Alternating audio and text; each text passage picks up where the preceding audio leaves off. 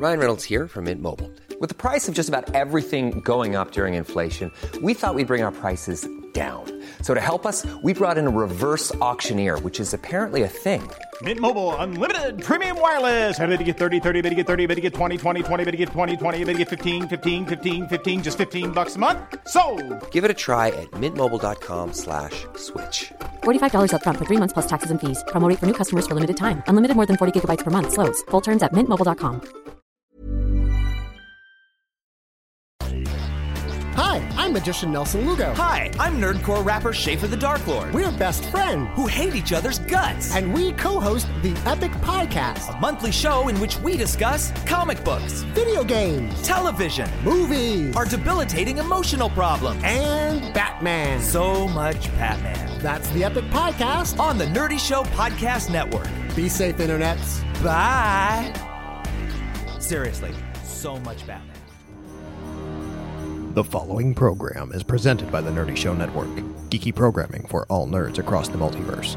All Nerdy Show programming is made possible by A Comic Shop, Orlando's #1 comic shop and nerd destination, and with the generous support of listeners like you.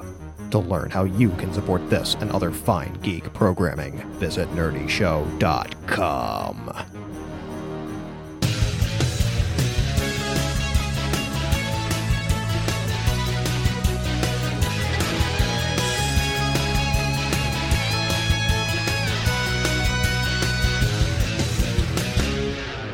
Welcome to Nerdy Show, a weekly podcast dedicated to every facet of nerddom. From comics and video games to science and technology, if it's geeky, we've got it covered. Hi, I'm Cap, and in this episode, I'm sharing a one-on-one panel I did at HeroesCon 2017.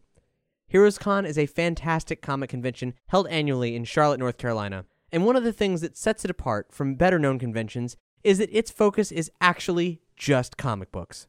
As a result, some of the biggest names in the industry, writers and artists alike, come out to this modestly sized show. It pulls in modern masters and more than a few legends.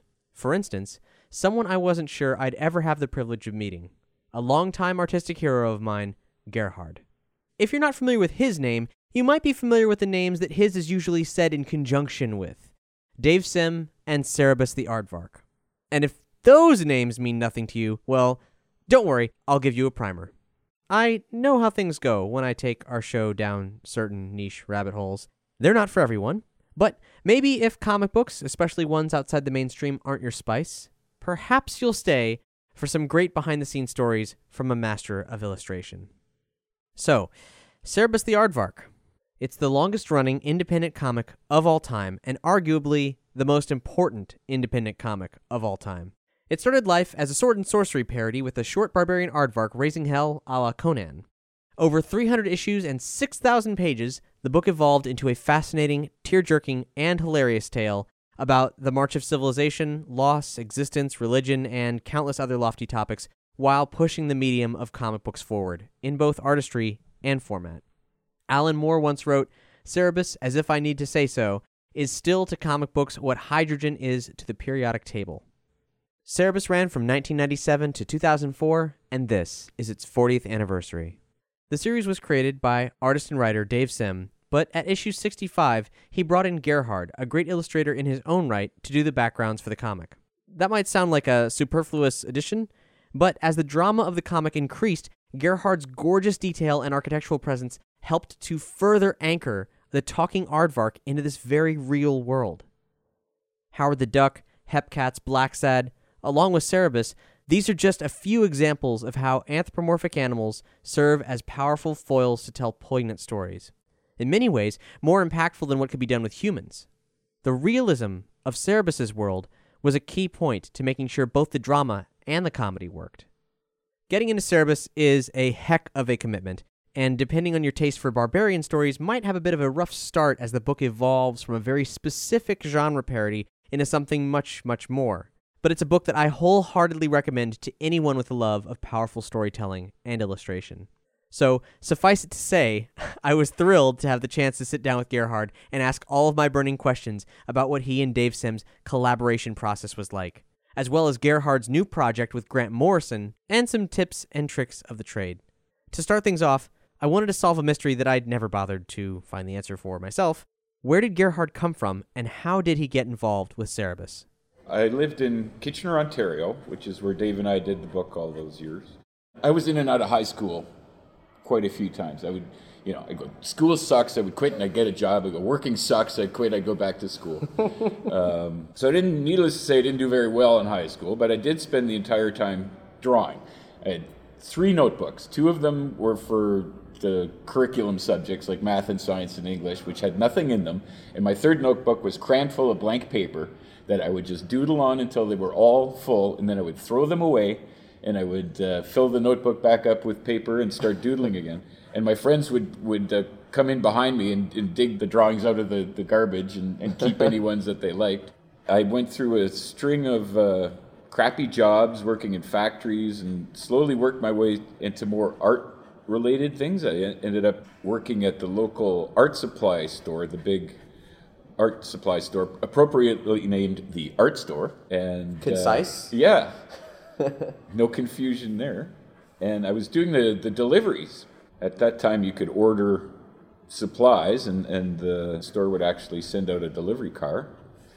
And Dave was on my route. And at the time, I was doing whatever commercial work I could get on the side. I remember one assignment I had from this ad agency. They wanted me to draw a frozen beef pie using pointillism and make it look delicious. It's like, yeah, right on. I'm right on that. So yeah, I drew a lot of tires and things like that. And I'd done a whole bunch of pieces, pen and ink with watercolor on them that were like still life or landscapes and things like that. And I was putting those together into a show, selling as many pieces as I could in whatever shows that I could get them into. And any pieces that hadn't sold were hanging up on my walls at home. And at one of the many parties we used to have at my place, Dave saw the artwork that was on the walls, and I knew he was doing a comic because I was delivering the gray dots that he used for Cerebus. And Archie Goodwin at Epic Magazine had asked Dave if he'd be interested in doing some color stories. And Dave wasn't big on color, so when he saw my stuff, he said, if he lays out the page, could I do this kind of stuff in behind? And I said, well, let's give it a try. And that was Cerebus' first 5th, and that's my first published work in Epic Magazine. And we started doing conventions. Dave would do a quick Cerebus sketch, and I would do a quick background behind it and color it up, and we would auction it off there at the table, right? We'd start the bidding at $1, and then it would, go up to $2, and then $5, and then $10, and then $20, and it's like it would sell like for like $25 or $30, and this is back in the mid '80s, right? So this is and it's real money. This is real money, and it's like, quick, do another one. So we started doing that, and then not too long after, Dave asked me to take over the background and other duties on the monthly book, and the rest, as they say, is history. I've always been curious about what you guys' process was collaboratively, especially starting out and how it developed, because it's a rather unusual thing to have a background artist in comic books. Right. So what was that like? Well, it worked out that way because Dave, he was self-publishing, right, for the first 64 issues, all by himself, doing everything, and his backgrounds were kind of disappearing. He would do sort of one establishing shot, and then it was a whole lot of solid black or solid white in behind the characters, because he was more interested in the writing and drawing the characters, right?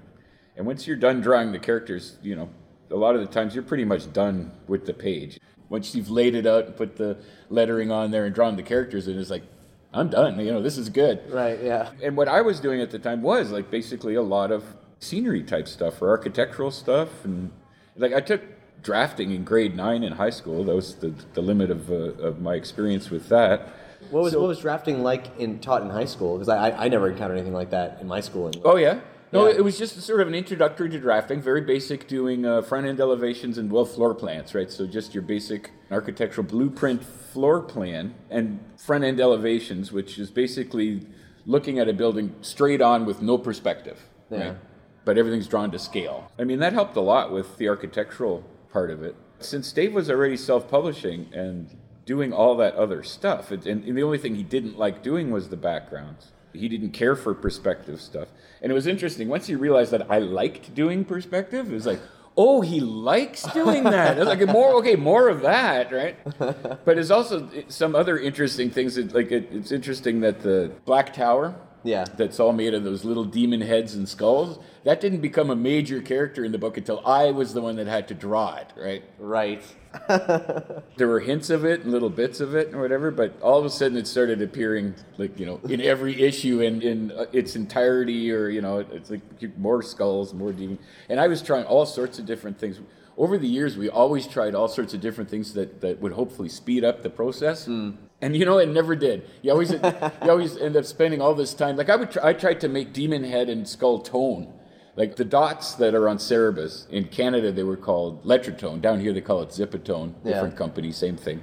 So it's on a self-adhesive sheet that you cut out, and then you trim away the excess, and then you have all your dots.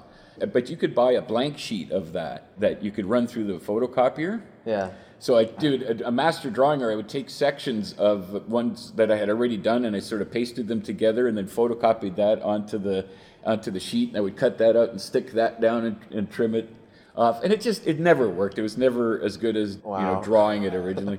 But we always tried these little tricks and stuff to try to make things go faster, and usually you were just better off drawing the damn thing.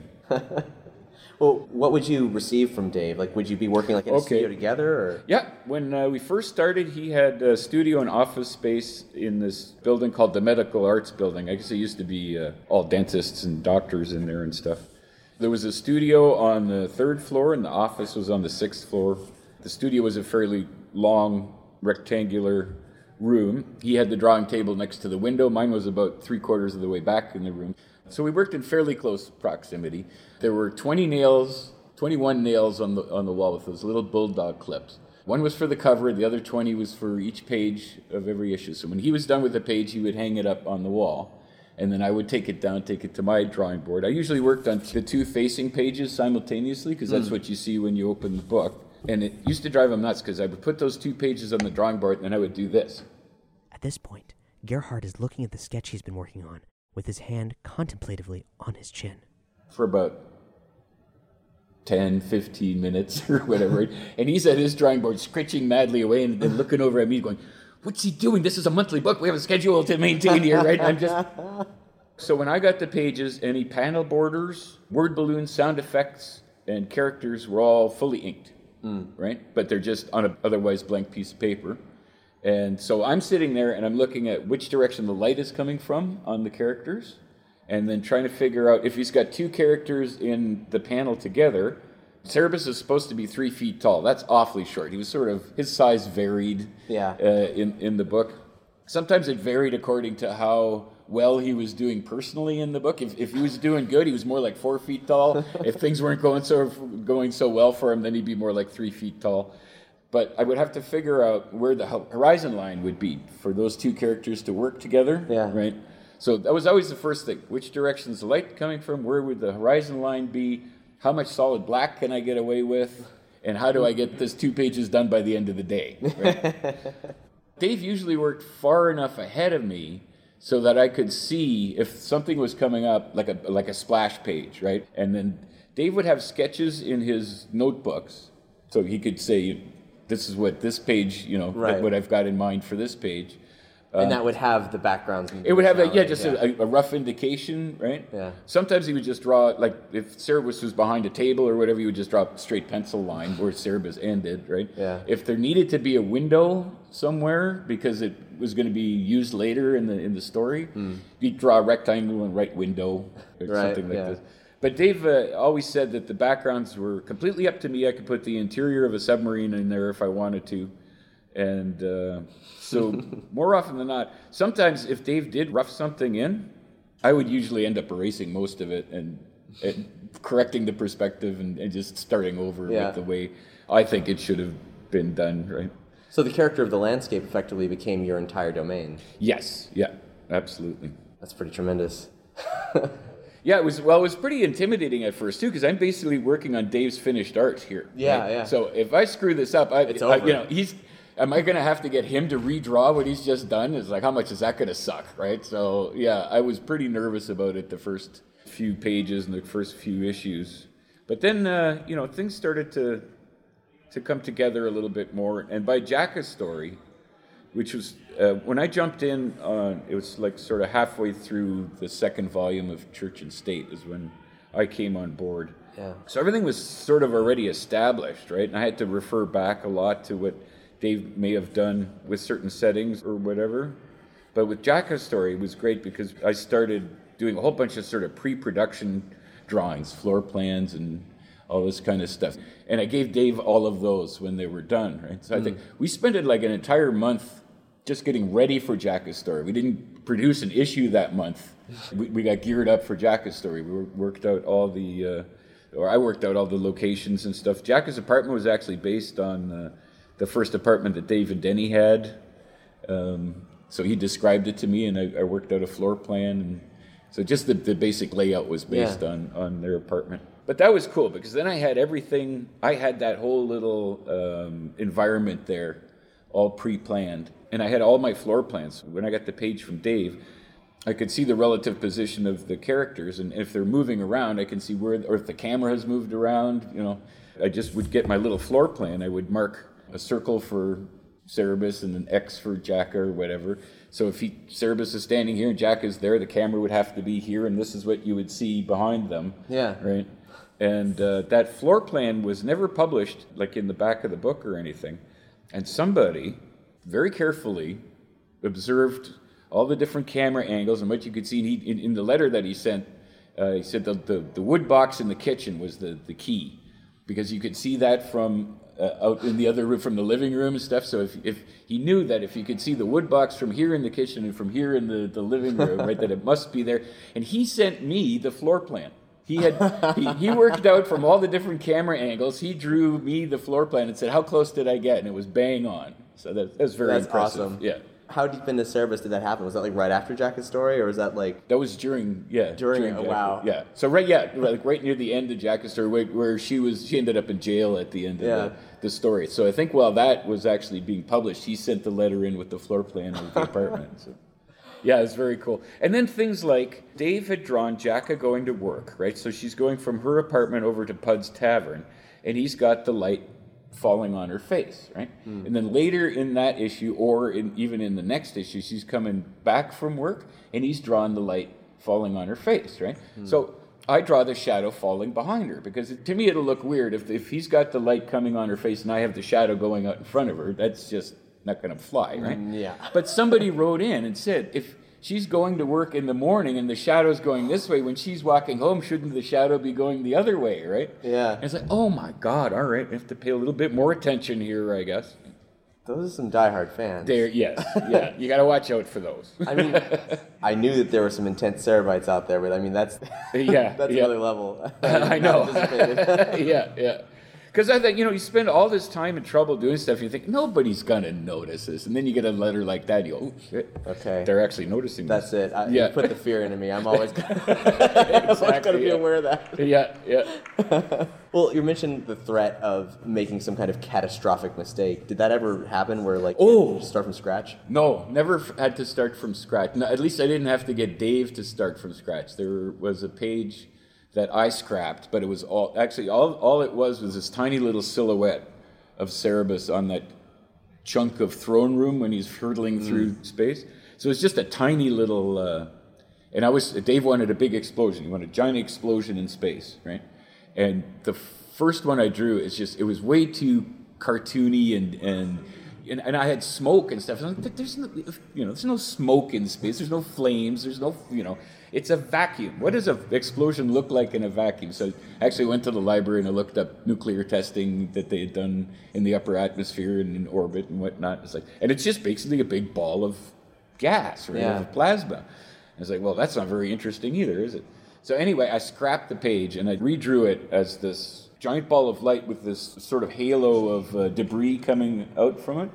And I just photocopied his little silhouette of the Cerebus on the block and I pasted that on. But one time, and I think Dave had gone to a signing or something, because I don't think he was in the studio at the time, and I was inking the page, and I spilt a blob of ink that landed right on Weishauпт's face. And I'm like, oh, fuck.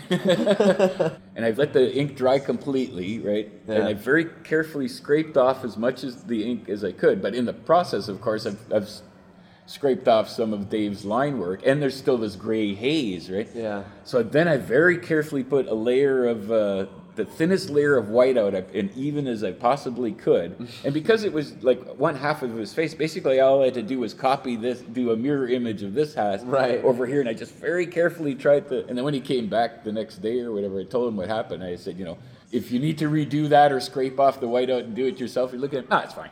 So at some point, we're going to talk about the last day and the nightmare of drawing the room again and again and again. But prior to the last day, what did you find to be the most challenging moments to create in terms of your work in Cerebus? To come up with the initial idea, or to have to draw over and over and over again? Both? Yeah. Okay, here's one thing I regret. The throne room, the one where Cerebus and Siren ultimately have that battle, the one that all blows up and stuff. When we were first there, I thought it would kind of be neat to have like a highly polished floor, and that everything would be reflected in the floor. Boy, did I regret that. 'Cause if I had known just how long we were and how often we were going to be in that throne room, and that we were going to be coming back to it again and again, and it's like, oh man, put some carpeting down. So those kind of conversations didn't typically happen as to... Well, I guess that one was my fault or something. Usually we were pretty good about that. I would ask him how long, is this a recurring location? Or he would let me know that we're going to be here for a while. Yeah. But I guess, I don't know, maybe the throne room just became a location that was more important than Dave thought it was or something. I don't know. But that was one of the few where it's like, man, I would have done this differently had I known we were going to be here for as long as we were. Now, just for a little extra context, because I know we've been mentioning specific volumes of Cerebus by name, one of the unique things about Cerebus is that it chronicles substantial chunks of the life of its main character up to the point of his death. In the final volume, The Last Day, we see the entirety of Cerebus's final day alive over the course of 12 issues, most of which takes place in a single room. But what I'd forgotten was that wasn't exactly a unique situation for the book. In 2 earlier volumes, Guy's and Rick's story, both those largely took place in the same bar. You mentioned The Last Day room. That one wasn't that much of a problem compared to the bar in Guy's and Rick's story. Again, I knew we were going to be there, but one of the problems with that location was that, so in the story, this bar is basically a place that the Sirenists have allowed to exist so that men can go there to drink themselves to death, right? So it can't be a fun, happy place, right? There can't be posters on the wall, and there can't be... It's just basically like a dungeon where you can drink yourself to death. And what a boring thing to draw for 2.5 years or however long we were there. So there's a page where Dave comes into the bar in the story and sits down and tells Cerebus that he'd be surprised if he's driving nuts by staying in one place for so long, meaning me. So when you see the page, I've got I photocopied my pencil and pasted it on there along with my ruler, and I have my floor plan of the bar, and you can see the bar stools, and so if Dave's sitting on this bar stool and Cerebus is standing there, the camera angle would be from here, right? And I've got all the issue numbers that we were stuck in this bar, and I've got the bar exploding from the outside, and the bottles are all being wrecked, and there's a ship in a bottle, and that screen face in the bottle, and exit signs, and rifles pointing at his head, and all this is happening behind Cerebus, right? And in the next panel, David said a long time ago in the interview that I could do the interior of a submarine if I wanted to, so I put the interior of a submarine in behind him, and then he turns around and it's all back to normal. So that bar was definitely more of a slog than the Last Day room was. Because that one was, because it was much later, it was at the end of the story, and I had a proper 3D computer program that I did the floor plan on. Was that the first time you'd done that? With that, that was still with that 3D Home Architect. It was still a pretty primitive program as far as what computers can do now. Sure, yeah. Like SketchUp? Oh my God, if I had that. But yeah, so I laid it out on the computer, and you can, on the floor plan, you can position the camera. Yeah. And then you hit render, and back then the little hourglass thing would spin and spin and spin, and you could go make a coffee or something and come back, and you would have your 3D, very, very primitive outline 3D rendering, right? Yeah. But at least it was better than, it was still quicker than me doing it in my head.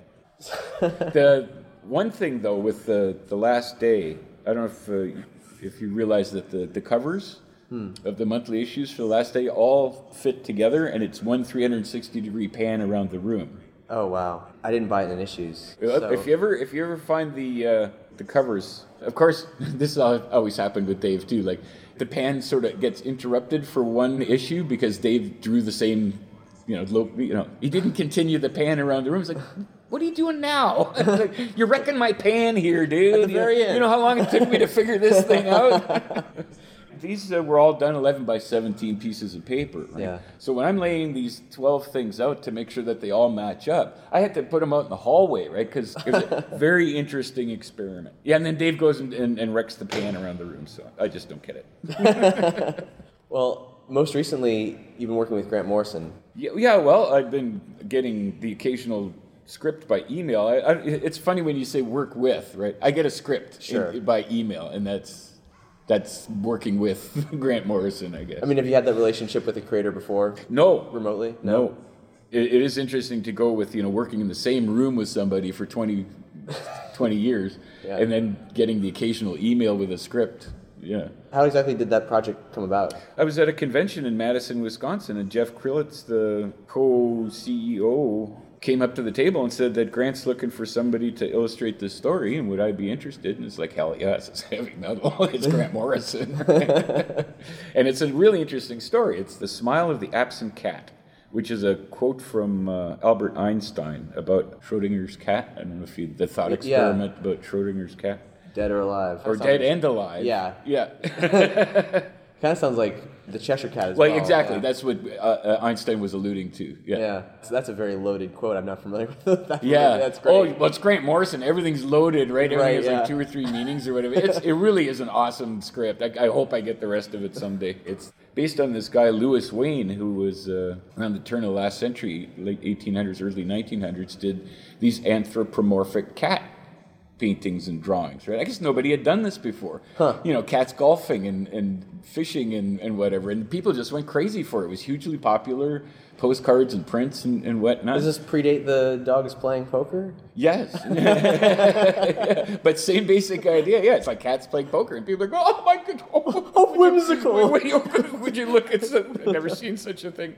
But then Louis Wain went a little loopy, ended up in an insane asylum, and so what Grant Morrison has done is take Louis Wain's Catland that he created, and it's fallen into a dystopian state because Catland's creator has gone insane. Oh, and this is sort of the kicking off point of the story.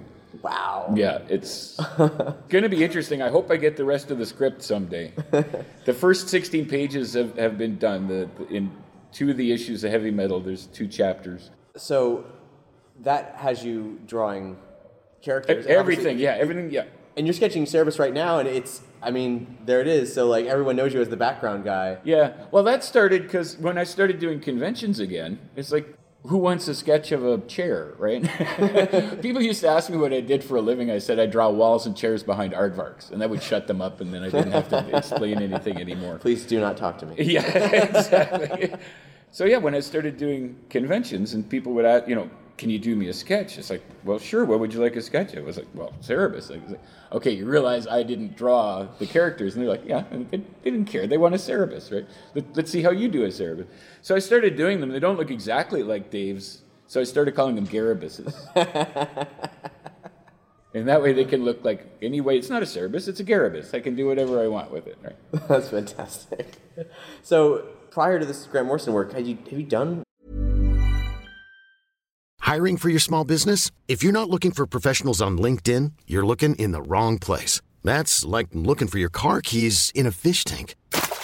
LinkedIn helps you hire professionals you can't find anywhere else, even those who aren't actively searching for a new job but might be open to the perfect role. In a given month, over 70% of LinkedIn users don't even visit other leading job sites. So start looking in the right place. With LinkedIn, you can hire professionals like a professional. Post your free job on linkedin.com/achieve today. Ever catch yourself eating the same flavorless dinner 3 days in a row? Dreaming of something better? Well, HelloFresh is your guilt-free dream come true, baby. It's me, Keke Palmer. Let's wake up those taste buds with hot, juicy pecan-crusted chicken or garlic butter shrimp scampi. Hello Fresh. Stop dreaming of all the delicious possibilities and dig in at HelloFresh.com. Let's get this dinner party started.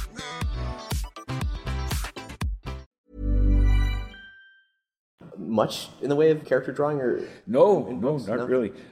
My wife Shelley, she wrote a little children's story, and when she read it to me, went, "Oh wow, I have to draw that." It's just, I could picture it while she was reading it to me. And after Cerebus was done, there was a lot of catching up to do on things, and then I basically just curled up into a ball for about 5 years. I hardly did any drawing. I was totally burnt out and uninspired. But when Shell read me her little story there, that was actually the first time I laid something out, with characters and from start to finish, sort of thing. So that got the ball rolling again, which was great. In drawing something with the level of detail that fans, know you for, with the backgrounds and all that, but then also working that into the characters, has that been an interesting Okay, but yeah, what I said before about, usually once you've laid out the page and drawn the characters, I find myself doing that now too. It's like, I got the layout, it reads well where the word balloons are, I got the characters in there, I'm done. Who wants to put the backgrounds on this thing? Oh shit, it's me again. I basically, I put on my Dave Sim hat, right? do the Dave Sim thing. It's like, okay, Garrett, take over. It's like, oh, all right. With your work with that level of meticulous detail, like I do a lot of cross-hatching work, I do a lot of pointillism work, right? And I'm always amazed at how there's comfort in that monotony and so on. But I know that for me, I was never specifically taught any of that, but never studied under anybody who was actively doing that. And it sounds like you were somewhat self-taught as well. Oh yeah, completely. Like in high school, again, like I was in and out of high school. I had to take grade 10 art 3 times before I passed it, because I either kept leaving school or because the curriculum was divided. The first half of the year was drawing and painting, which was fine. Second half was ceramics and sculpture, not so fine. My project blew up in the kiln and wrecked everybody else's. And I would never show up for art history. The art teacher was kind enough to announce that, okay, for the next 2 weeks we're going to be doing art history. And I'd go, great, see you in 2 weeks. I got this book called Rendering in Pen and Ink. Another very appropriate title. Right, yeah. And it just has like all the old time masters, right? And it's all about techniques. And you flip through it, you go, that's the stuff. Yeah. That's what everybody's trying to do, So you just emulate the stuff that appeals to you and then try to make it your own, right? So then you find yourself really craving that self-instruction. Like you would turn to a book rather than you'd be like, school, whatever. Yeah, I guess so, because I was going to enroll in the Sheraton College in Oakville, Ontario, has a very well-known animation course. I always loved animation as well. But they wanted money and stuff, and I didn't have any of that. There was also a graphic arts course at the local community college that I actually got accepted into. And then it was like, what's the Groucho Marx line about wanting to be a part of anything that I'd be invited to or something? Like, I don't want to be a member of a club that would have me as a member. Yeah, I ended up not going to the graphics art, which again, I don't know. In a lot of ways, like, would it have been beneficial, or would I have just started drawing like everybody else? Yeah, well, I mean, that's troubling. I know, like, it took maybe 3 or 4 years to fight my way out of learning what I'd learned in college. Unlearning, yeah, right. And like, everyone mentions it, but I feel underplays how real that is. Right, yeah. That's really phenomenal that you pulled all of your skills from your own hard work and effort, but also a book of masters. That's There's great. another one, too, called Painter with a Pen. Get it, or at least rent it, or borrow it from the library or whatever. But there, you gotta look at that one. Cool. Painter with a Pen. The line work, all the different textures and levels of gray and stuff. Yeah. And that's the other thing too. Dave was very much a black and white guy. He was also an incredible chameleon. He could imitate and mimic and copy and reproduce so many different styles, right? And I just sort of draw the way I draw, right? Yeah. And he would show me stuff. He'd say, look how Bernie Wrightson did it. Look how, Jones did it. Look how, it's like, and I would go, wow, yeah, that's awesome. And I'd sit there and do all my millions of little lines again, right? So he was very much black and white. And I'm sort of 500 shades of gray. You're right. In cross-hatching and background development like that, what do you think is the most important thing that people don't realize about creating depth in that kind of work? That's interesting. I don't know. What do you think? Not overdoing it. Not overdoing it? Starting light and then holding your breath as you get darker. Right, okay, yes. Usually what I would do is, Dave called it spotting solid blacks. Figure out where your areas of solid black are going to be, right? And put those down. Okay. So that anchors the page. There is your darkest black value. And then figure out where your lightest white is going to be, and leave those alone, right? Yeah. And then just you slowly build up those layers from that white to the black. You have to sort of decide, especially on a monthly schedule too, how many values you're going to be working with here, right? Yeah. So yeah, usually I would try to keep it to 3 or 4, right? But Dave even said, like, he didn't really see the pages as they were being drawn because, you know, we were sitting a fair distance away. But if I went upstairs and, you know, had to do, because we were running the office too, like we were running the publishing company. So there might be times I'd have to go up to the office to help the secretary with something or whatever, and he'd come over and see how things are going, right? Or at the end of the day, I would hang it up, and then the next day I would look at it and go, nope, needs one more layer of gray or whatever. Yeah. And he would say, like, you know, to himself, he's going, what's he doing? That was done. That was fine. You know, and I hang it back up and you look at it and go, oh, yeah, no, that's better. Yeah. That's what he was doing. All right. And Shelley has said the same thing too. She'll see how the page is progressing and stuff. And she'll, you know, look at it out of the drawing board and go, wow, you know, that's great. And I said, yeah, almost there. And she's going, what do you mean almost there? That's done. And I'll sit down, you know, turn the page, one more thing, and she'll go, oh, yeah, all right, you were right. Wasn't quite done, was it? How has your process changed since you've been doing the heavy metal project? You mentioned some software for layout, so I assume you've been experimenting with new methods of getting that dimensionality. Not so much for the dimensionality, just for the basic layout, helping me with layout. What I did with the second chapter of Absent Cat was I took a piece of sketch paper, just a regular 8.5 by 11 sketch pad, and I would just sketch out page 1, panel 1, and I would just sketch out that panel. I didn't care what the relative size was it was going to be on the page or whatever, right? I would just start sketching, and it's like, okay, there's panel 1 for the entire 8.5 by 11. Yeah, okay, and I didn't care if my sketch ended up being this big on the 8.5 by 11. That's fine. There's my sketch. If it took up the whole page, that's my sketch. Right on. Okay. But one sheet per panel. So then on the next sketch pad, I would sketch out panel 2, and then panel 3, panel 4. And then I scanned all of those in, and then I resized them so that they fit on the page. Ooh, okay. Right? Yeah. And then I've only got a printer that does 8.5 by 11, right? And I'm drawing image areas like 10 by 15, right? So I have to print it out on 2 pieces of paper and then tape them together, right?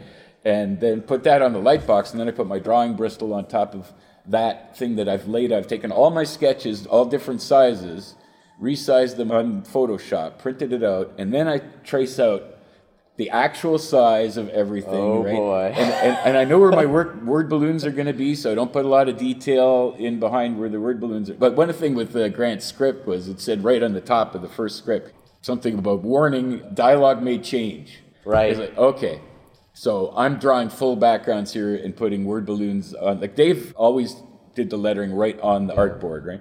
So I figured, no, I'm going to do it on the computer, and that way I can move word balloons. If he's going to delete a word balloon, you're going to see the background behind it now, right? Yeah. So, yeah, all the word balloons were done on the computer, and I did full backgrounds. Once I traced it out on the light box, then I had everything penciled full size the way it was going to be, and then I could just do my thing and do the inking and then the coloring. That's really fun. So I want to open up the floor to the possibility of some questions from you guys. The first question was, other than reading the books Gerhard mentioned, did he have any other advice for self-teaching? Just draw every day, all the time. Draw. Like I said, in high school, that's all I did. When I was supposed to be taking notes, when I was supposed to be, paying attention in class, I had my head down and I was doodling. Just anything. Like Dave told me a long time ago, you have 1,000 bad drawings in you. You have to get them out. And like, I would literally just throw them away. They're not precious. These are just getting your hand-eye coordination, and I just get rid of them. Just doodle, draw, and you'll get better. You will. When you see other artists that you like, if there's a certain style or a certain technique, try to copy it. Try to figure out how they did that. And again, it's just for your own personal benefit. You're not going to try to sell this or pass it off as your own. You're doing this to learn. Copy, emulate, see what works, and then it slowly becomes part of your, I used to call it my bag of tricks. Especially doing a monthly book like that, right? There'd be a certain thing, you'd try something and especially when it would come back in the printed form and you go look at it, because there were a lot of things I did that would disappear once it was reduced and printed on newsprint. It's like, okay, don't do that again, right? And then there were certain things where, hey, that worked. Okay, remember that. Do that next time. So you slowly build up this bag of tricks. of techniques and things that work for you that become part of your style. I recently learned that I thrive on boredom. Yeah. Like, I got on hold, and all of a sudden, like, I was having, like, the best ideas that I'd had in like, years, maybe. Right. And I was like, oh, man, this is like in college when I was just sketching all the time. Yeah, like, yeah. Like, not as, it just gets so much freeform when you are actively bored and fighting it. Right? It's Yeah, so great. yeah. If I'm on hold, it's any piece of paper, any horizontal surface is going to have a doodle on it, yeah. So Gerhard, you've done a lot of commissions, and You're responsible for most of that, yeah. I've commissioned a few things, which has been a bit of a transition of working on a book where you're working with Dave, and he's got a very unique vision where collectors probably a little bit all over the board around what they want, and then going back to sort of Grant Morrison somewhere in the middle. Which do you like best? Do you like sort of the structured way of working? Do you like a more open way? And when you look at the next 10 years, what do you want to be doing? Okay, first of all, I do not miss the monthly schedule of doing a comic book. I don't think I'd ever go back to doing that. I do prefer just doing a single large illustration.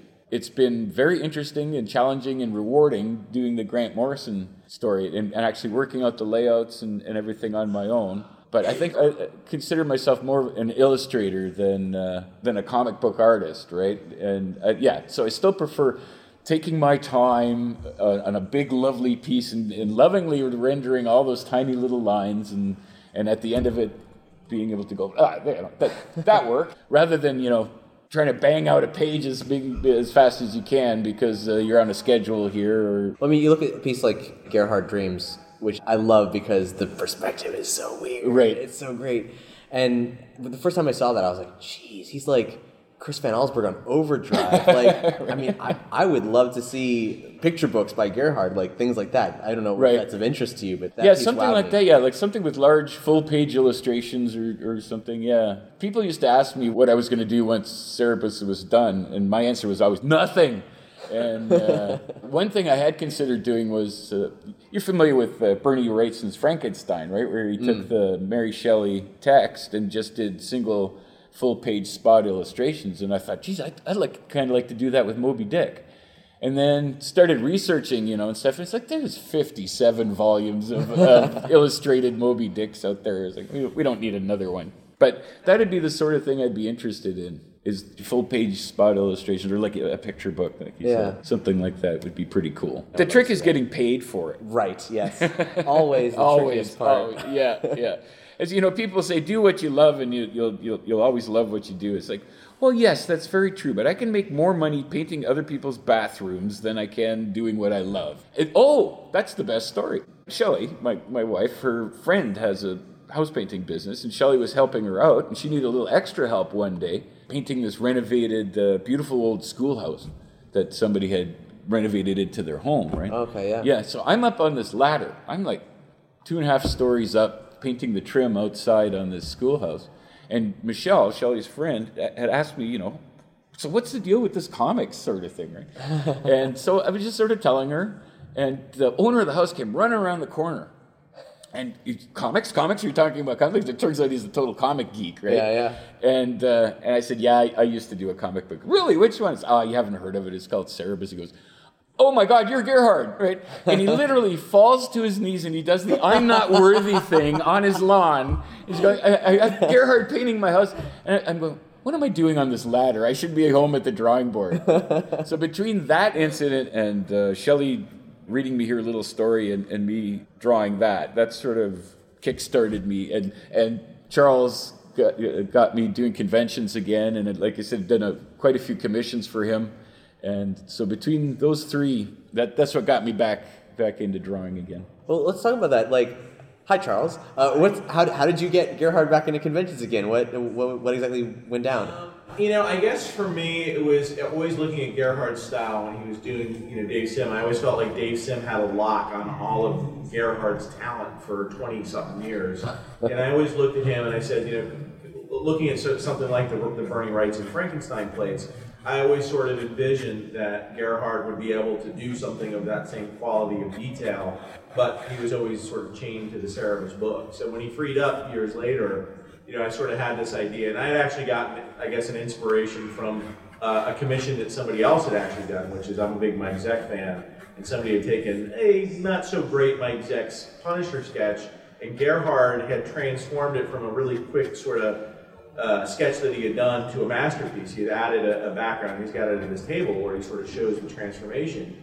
And that just got sort of clicked in my mind around, well, what if Gerhard was working with other folks outside of Dave Sim and could add that sort of same level of depth. And so I started a series of commissions getting him to work first, I think, on Herb Trimpe and a Hulk Wolverine sketch that I had sort of lying around that I bought from Herb, thinking, well, they're in the Canadian Rockies, why not get the greatest Canadian artist? Right on. Draw a Canadian background. Yeah. It just sounds right. And it was, you think about it, Herb Trimpe and Gerhard are probably not two names that you would associate with each other, but it turned out great. And so then it was really sort of for me, was let's see him do other things. And I think the Wrightson, so I got Bernie Wrightson to give a Wrightson, sort of thinking, oh, this is my chance to combine the Frankenstein with that. Let's see what Gerhard can do with the Bernie Wrightson.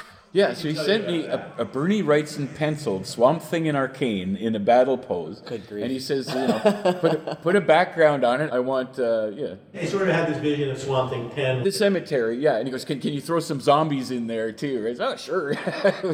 And then, and then he wants me to ink the whole thing. It's like, you want me to ink Bernie Wrightson's pencils? It's like I said, it's not going to look like Wrightson. He said, I don't want it to look like Wrightson. I want it to look like your stuff. So I had it all penciled up, ready to go, and Shelley's got a shot of me on the drawing board with the pen hovering above Bernie Wrightson's pencils going, I can't do this, right?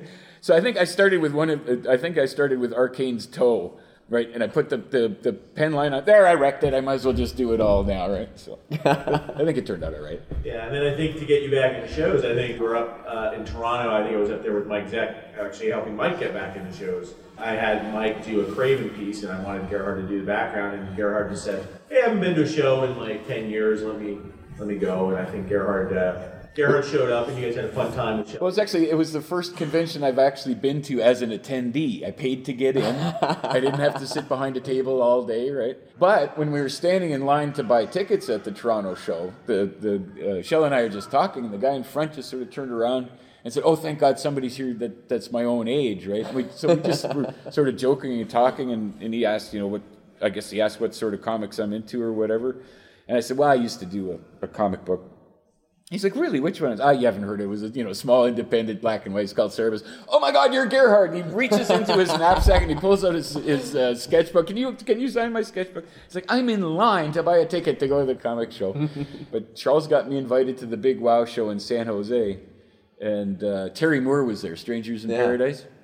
And actually, it was an awesome show. And after the show was done, they had all the creators to a local winery for a barbecue and wine tasting. I mean, how awesome is that?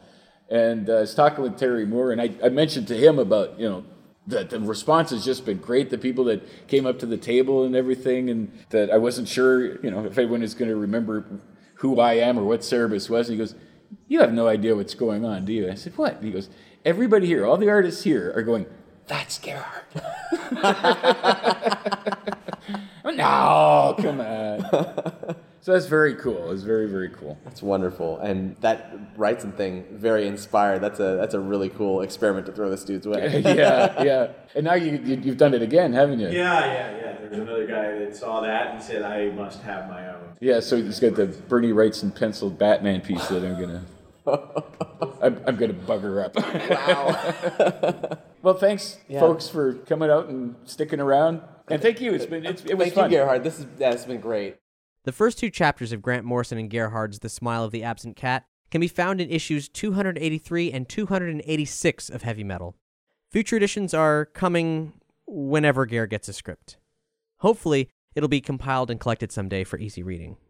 We'll have links to Gerhard's website and where you can get Cerebus books, the art books Gerhard mentioned, and other pertinent stuff on this episode's page. If those links follow through to Amazon, anything you purchase there will help support this and other shows on the Nerdy Show Network. And you can make sure all your purchases help us out by starting your shopping with our links at nerdyshow.com/Amazon.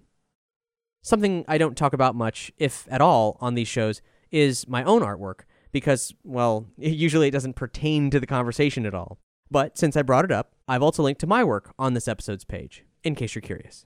And also related to that, Heroes Con was the debut convention presence of Lightning Dogs, an animated series we're developing here on Nerdy Show, which I co-created and provides some of the writing and concept art for. It's about a pack of anthropomorphic dogs from another world trapped on a post-apocalyptic Earth battling mutants, miscreants, and the evil Glampire. It's inspired by some of our favorite pulp sci-fi adventures. We've got a sketchbook of all of our favorite concept art to date, which I'll link to, and if that premise sounds exciting to you, head to lightningdogs.com, where you'll find Lightning Dogs, the official podcast, a behind-the-scenes chronicle of our journey to animation.